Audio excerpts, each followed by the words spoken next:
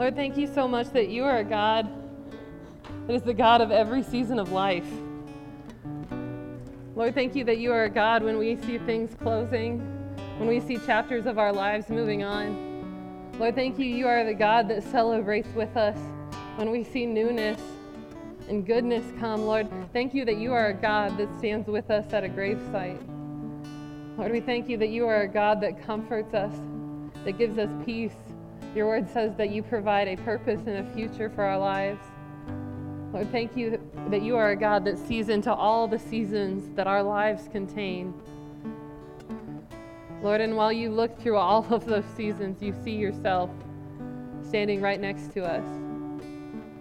This morning, God, as many of us have different chapters in life where you have provided great things, Lord, I pray that you would help us to be grateful, to be excited, and to give all glory to you. Lord, for the needs represented in our church, for physical needs, God, for vocational needs, Lord, for relational needs. God, we lay those at your feet and we trust you because you are a God that sees all of our lives, and you are a God that walks with us within it. Lord Jesus, we love you so much. And we gather here in this place every single week, not just to see friends and eat cookies, Lord, but to lift your name higher. Because you are a God whose name is worth lifting. You are a God who's worth trusting. You are a God who's worth believing. Lord, I pray this morning that we would do just that we would learn new ways to trust, to follow, and to love you more. God, we love you so much, and we ask all of these things in your precious Son's name. Amen.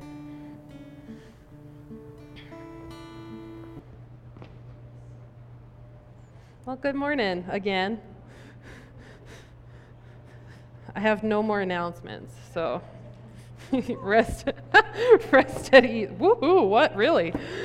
Well, good morning. We are starting a new sermon series this morning called James, A Faith That Walks.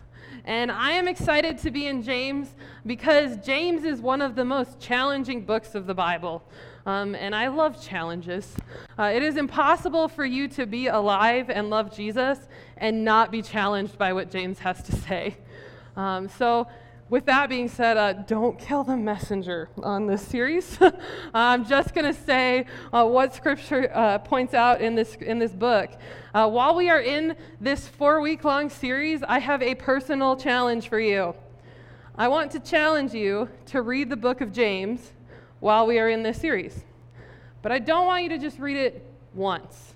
James is a short book, okay?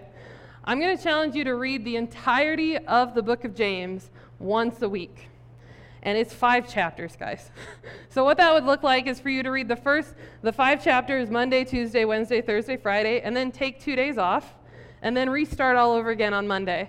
Because the book of James has so much truth nestled in it that it's impossible for us to go over it all in just 4 weeks. So if you came with a friend, or if you're sitting next to a friend, maybe look at them right now and just be like, all right, let's do this, right? All right? All right, you just found your accountability partners. This morning, as we jump in, I really like to start every sermon series just praying that the Lord would have his way in it. So let's pray this morning. God, as we start a new book of the Bible, I pray that you would absolutely use it, God, to edify us, to make us holy, Lord, to make us look more like you. In Jesus' name, amen. So James is a letter who is written by James. Yeah, we're good. We're good. We already know most of this. Is written by James. He is the half-brother of Jesus, which, talk about sibling rivalry, you know? James, why can't you be like your older brother? Well, he's God, so that's impossible. So James is a half-brother. He also is the leader of the Jerusalem Council, which was the leadership of the church of that day. And he writes the book of James charging followers to live like Jesus, which is a little ironic because James struggled to believe in Jesus. Now, I can't blame him for that. I will show you why. I have a picture of my brother. Yes, okay. This is me. This is my brother's wife. Pray for her, Maria. And then this is my brother, okay? He was determined that while we were seeing Pikes Peak, he was going to see a bear. So that's the face he made, and now it's on a big screen.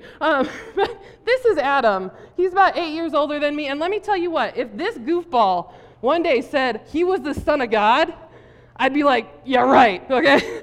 I'd be like, get over yourself.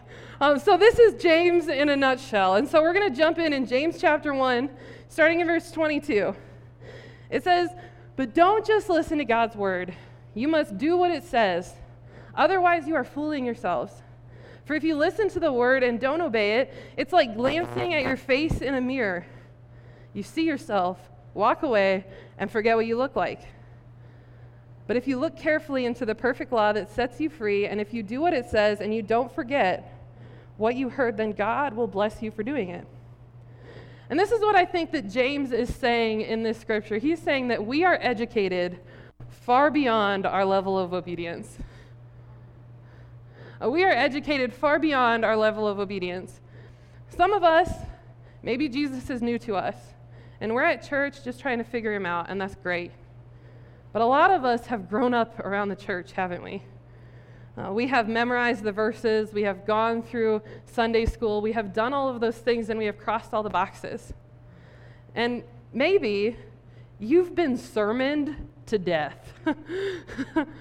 You don't need to fill out another outline, to get another notebook of things that you probably won't apply anyway. And Stephen Furtick, he talks about this. He says, revelation without application leads to stagnation and frustration. And that's a lot of shuns. Let me read it one more time. Revelation without application leads to stagnation and frustration. Now, you don't have to raise your hands, but let me just ask, have you felt frustrated in your faith recently? Maybe you have even felt like it is stagnant, like it's not going anywhere, it's not moving. And what Stephen Furtick suggests is that it's because we are not applying the Word of God. It's not changing anything and it's not for lack of information. You get it every week. But it's for lack of application. So I am going to show all my cards this morning. I'm going to give you my sermon in one sentence. Don't just listen to God's word, do what it says. So we can go home now. It was good. Good. If you guys can just master that, that'd be great, right? But we're going to unpack it this morning because I think what James is suggesting is something that is all over our nation. And specifically, if I can talk about Colorado Springs for a second, with all of its ministries and all of its centers, is running rampant in our city alone. And this is the thing that I would call fluorescent light bulb theory, okay? I'm going to patent it, don't worry. But I would say that when you came into church this morning, you probably noticed a lot of things. You probably noticed how, the quality of the cookies outside. You noticed your friends. You noticed your marvelous pastor. You noticed all of the things. What I bet you didn't realize was what a marvel it was that the lights were on. You didn't walk into this building and think, wow, those are some good fluorescent light bulbs.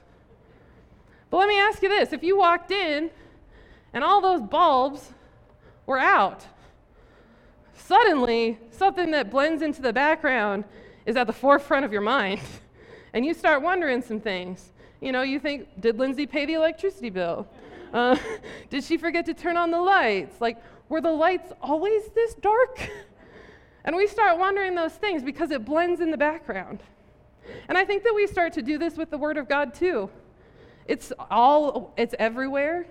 It's on buildings that we see when we drive. We see them on billboards. We see them when you come in here. It's everywhere. I had a friend when I was growing up. He was my youth pastor, Pastor Brian. And Brian, I talk about him a lot because he passed away just about 5 years ago. But Brian had an amazing story, and he loved going on missions trips. One of his favorite missions trips to take was smuggling Bibles into countries where the Bible was illegal. And just to give you an insight to Brian's personality, he didn't just want to smuggle them. He actually purchased a satchel, a messenger bag, with the communist leader's face on it. to smuggle the Bibles inside of. That's who Brian was. And on his last trip, he smuggled 800 pounds of Bibles into this country. 800 pounds. And he would tell me, Lindsay, you got to go on these trips. They'll change your life. And I was like, I don't want to die, but whatever. And he said, you have to go. And he would tell me these stories about how he would bring these believers who had no Word of God ever, their first copy of Scripture. And he said that when they came to knowing God and when they came to have the Word of God in their hands, it was like a light turned on. And suddenly, things were different. See, we struggle to understand that in America. Bibles are about as common as a Big Mac. In 2005, we purchased 500,000 Bibles a week. They're everywhere.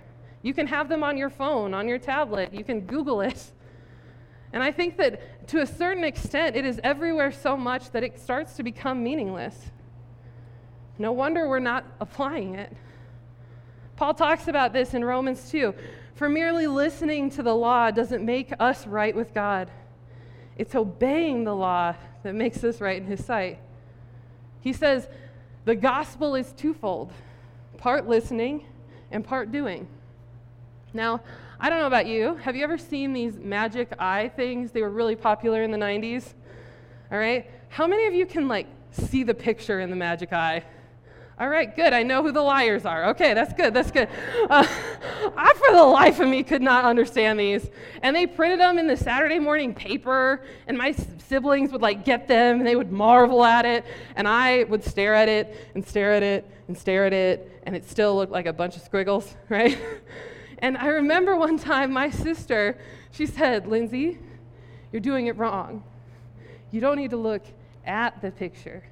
You look through the picture, which sounded like something that one of my DARE officers warned me about in elementary school, if you know what I mean.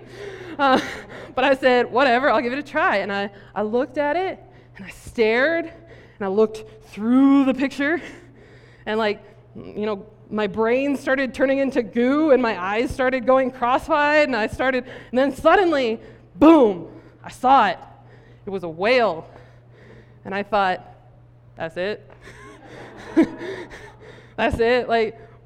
What are the purpose of these pictures? Nobody's going to hang this in their living room and say, look, if you stare at it on your head for 27 hours, you're going to see Free Willy for 3 seconds. That doesn't make any sense. But I think that we approach Scripture in a very similar way. That if we look at it long enough, and if we stare at it, and if we focus on it, if we come to church and we look at it really good, look through it, that somehow that's going to translate to life change. That somehow that's going to change us. And don't get me wrong, we have to go deep into Scripture. I love going deep into Scripture. Every single week I get the blessing to go into the context, the language, the meaning, the author, the history of everything that we learn in this building. But I think sometimes we get so far into Scripture that we can find ourselves looking through it instead of looking at the truth at face value.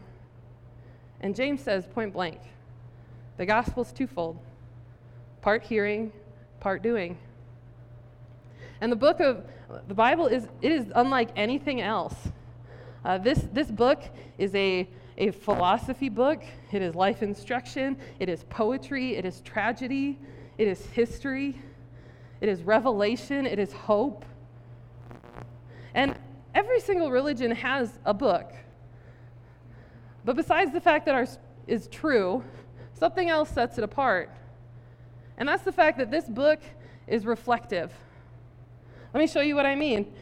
James 1, verse 23. For if you listen to the word and don't obey it, it is like glancing at your face in a mirror. You see yourself, walk away, and forget what you look like. How many of you guys used a mirror to get ready this morning? Right? Yeah, and if you didn't, you don't have to raise your hand. We know, okay? we need a mirror to get ready every single morning. And I had an incident with the mirror this week.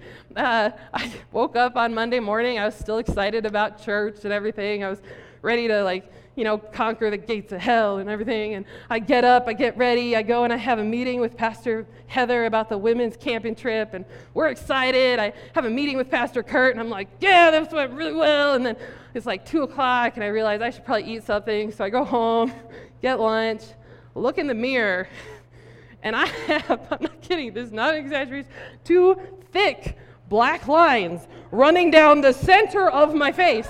Somehow I had smudged all the way down. And I look at myself and I'm like, this is cruel. And then I start wondering who my real friends are, but whatever. But mirrors, they're cruel. And mirrors can be cruel not because they're mean, but because they're honest, right? It shows every blackhead. It shows every pimple. It shows every pound. It shows every wrinkle, every blemish. It shows every spinach in your teeth. It shows every pound that you've gained or lack thereof. It shows all of the hair follicles or lack thereof. Mirrors can be cruel. In fact, the better the mirror, the more it points out. It's like, why do we keep these stupid things around? Because as unpleasant as the truth is, it allows us to see what needs to be adjusted. It allows us to see what needs to change. And with all that in mind, this book, the Bible, is a mirror. It is reflective. It shows us what needs to be adjusted in our lives. It tells you plainly the truth about your life. And when we neglect this mirror, we start looking in a different mirror, a mirror that the world has to offer, that could basically be a funny house mirror that distorts and confuses and doesn't show you who you really are. And James says we do this because we just glance at Scripture. 23, it says, "For if you listen to the word and don't obey it, it is like glancing at your face in the mirror. You see yourself and you walk away." No wonder we don't read the Bible with consistency. I would say that one of the leading causes of us neglecting the Word of God is because we're scared of what the mirror is going to hold. We're scared of what God is going to say needs adjusting. What is going to be reflected back in you? See, the world would like to reflect a life that is all together. And what God shows you is the things that are going to provide freedom and victory through His grace and His mercy and His adjustment. Mark Twain, he said, "It is not the parts of the Bible I don't understand that bother me. It's the parts I do understand. It's the parts that we know are waiting for us in front of the mirror."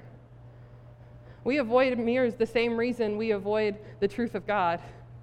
You know, we wake up late, we're busy, we have a bad hair day, we put on some weight. And the Word of God says, no, dig deeper. Look closer into my face. And because the reality is that while this mirror reflects what you are and all the ways that you need to adjust and how you can be more like Jesus, it also reflects your worth. This mirror also contains the verse that says that you are perfect in His eyes, that you are loved by a Father and worth dying for. This is the same mirror that says that there is no condemnation in His eyes when He looks at you. That's this mirror. Listen, the Word of God reveals who you are in light of who He is.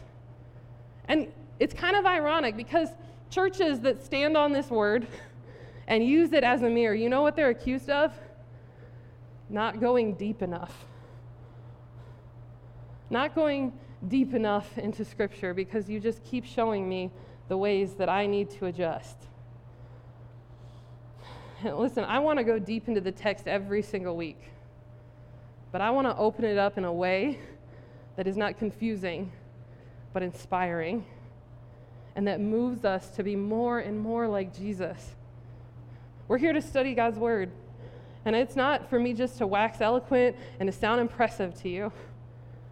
It is to realize how it impacts me and how my life is different because Jesus is Lord. And the reality is that deep, it means focused. Deep means focused. Let me show you what I mean.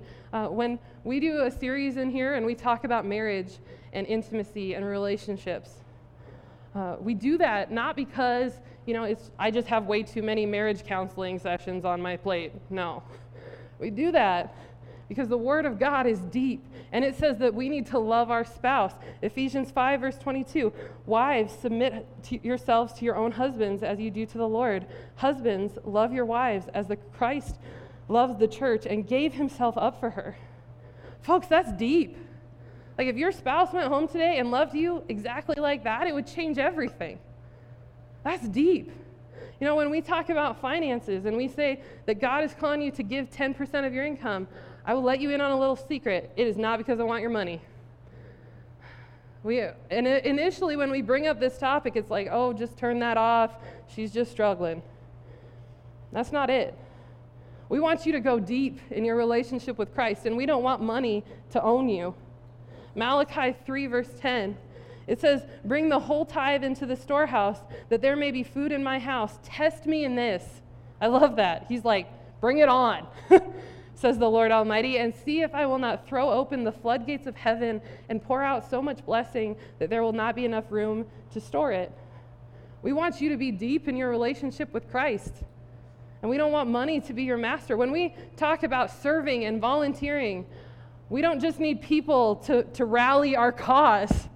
It's because Christ calls us to serve. Galatians 5, verse 13, you, my brothers, were called to be free, but do not use your freedom to indulge your sinful nature. Rather, serve one another in love. Giving your life away makes you deeper. When we ask you to be a part of life groups or women's or men's or youth or children's or mentoring or discipleship, it's not because we want you in a program. It's because we want you to be deeper in your relationship with Christ. Hebrews 10, we read this morning, and let us consider how we may spur one another on towards love and good deeds, not giving up meeting together. And let me just say this. When we talk about life groups, there's a certain majority of people that will say, I just don't need that. I just don't need it in my life. What if you don't? What if you have somehow reached the pinnacle of your relationship with Jesus? But somebody else needs you to walk with them while they're wrestling with their faith. See, we want you to go deeper because the Word of God is deep. And James says that, but if you look carefully into the perfect law that sets you free, and if you do what it says, and don't forget what you heard, then God will bless you for doing it. Now, I'm going to tell you something that is profound that you might not already know. This mirror does not fix what is broken. This mirror, when I look in it, it doesn't really change anything. I can stare at it for hours, but the donuts are still taking their toll, right? I can look at it for hours, but the bald spot is still there. The mirror does not fix what is broken. And many of us would say that this Bible alone will change your life. I would submit to you that it doesn't. The truth of this Bible put into action in your life through the power of the Holy Spirit changes lives. It's when we take it beyond just the pages and the studying, and we let it impact every part of us. We let it impact how we love others. We let it impact how we talk to others. We let it impact how I talk to myself. This Word of God, it will not do anything if it is not applied to our lives. And many of us, we have it backwards. We say we come to church and we get the information. And when we get that information, it transforms us somehow. And because it transforms us, our lives will be different because of it. When has that ever worked out? No, we get the information, we apply it into our lives, and God transforms us. I have this on the screen for you. God's Word is information. We must do the application that leads to transformation. Another one with a lot of shuns. The mirror doesn't change anything. It simply provides the context for what needs to be changed. Richard Foster, in his celebration of discipline, he said, "The central purpose of Scripture is not doctrinal purity, but inner transformation.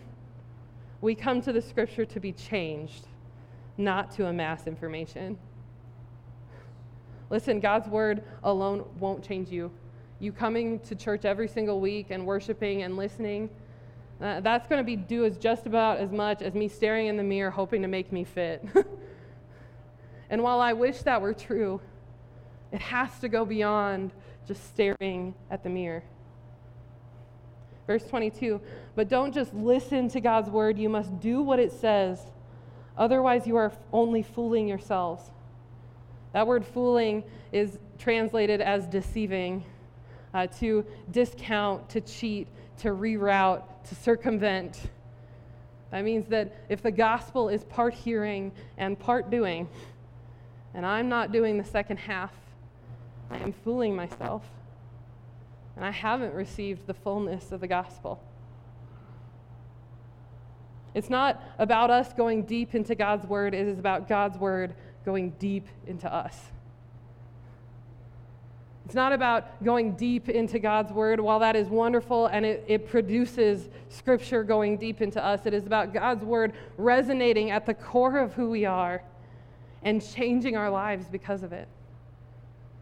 No matter what church I've been a part of or visited or served at or on staff or whatever, I have heard this complaint surface no matter what.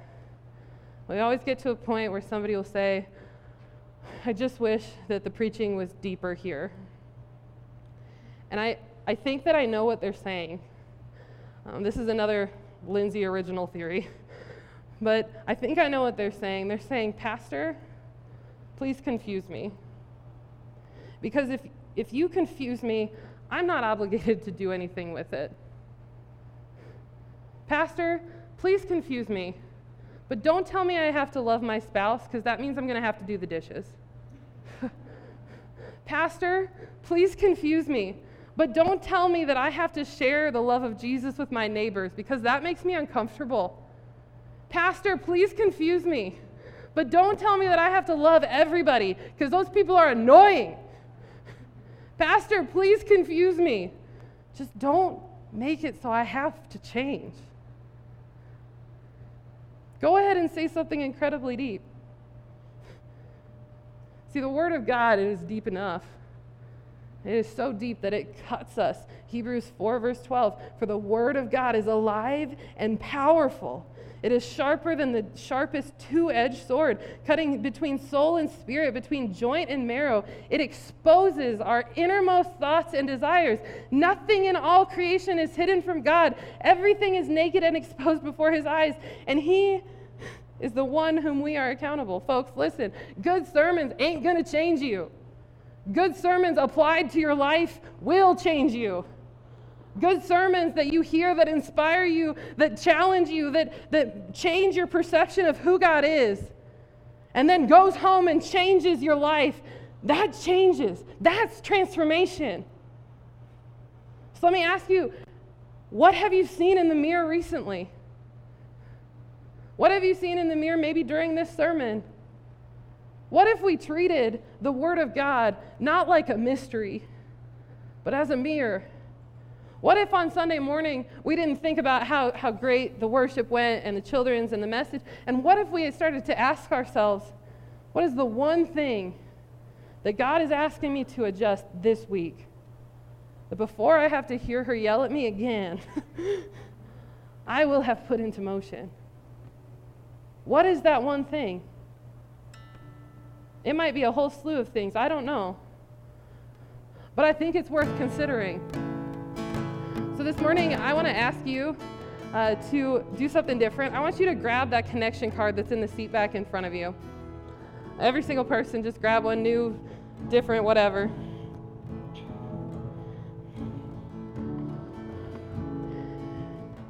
There's a pen around you, but I want to ask you to do something kind of bold. And it will also create a lot of work for me. So it's kind of like a twofer, all right? I want to ask you to write your name on that card. And in the section about prayer, write something that the Lord has said needs adjusting in your life. something that maybe I can walk with you with, something that you need prayer for, something that the Lord was like, enough is enough, my child. We have to deal with this. And my challenge for you is to slip it in the box behind the sanctuary. I will read those, and if you are so gracious and so loving, I will follow up with you next week. I'll be praying for you all throughout the week because of it. And we're going to start putting God's word into action. Let's pray together. Lord, I thank you so much that you are a good Father. Lord, that you do not call us to just stay where we are, but to move closer and closer and closer to who you are. God, I thank you that you gave us your word, your life instruction. Lord, I thank you so much that you loved us so much that you wrote to us on how our lives can live freer. Lord, this morning I would bet that we have a lot of people who have avoided the mirror. But God, we don't want to be people that just glance at your word and walk away as if we forgot it. Lord, we don't want to see the spinach in our teeth and then pretend like it doesn't exist. Lord, we want to adjust so that we can look more and more like your Son. Lord Jesus, I ask that you would give us a boldness and a courage to do just that, to look more and more like your Son. God, as we worship together in closing, I pray that you would bring to mind that which maybe we need somebody walking with us in. Lord, and give us the grace and the encouragement to walk together towards you. It's in Jesus' name, amen.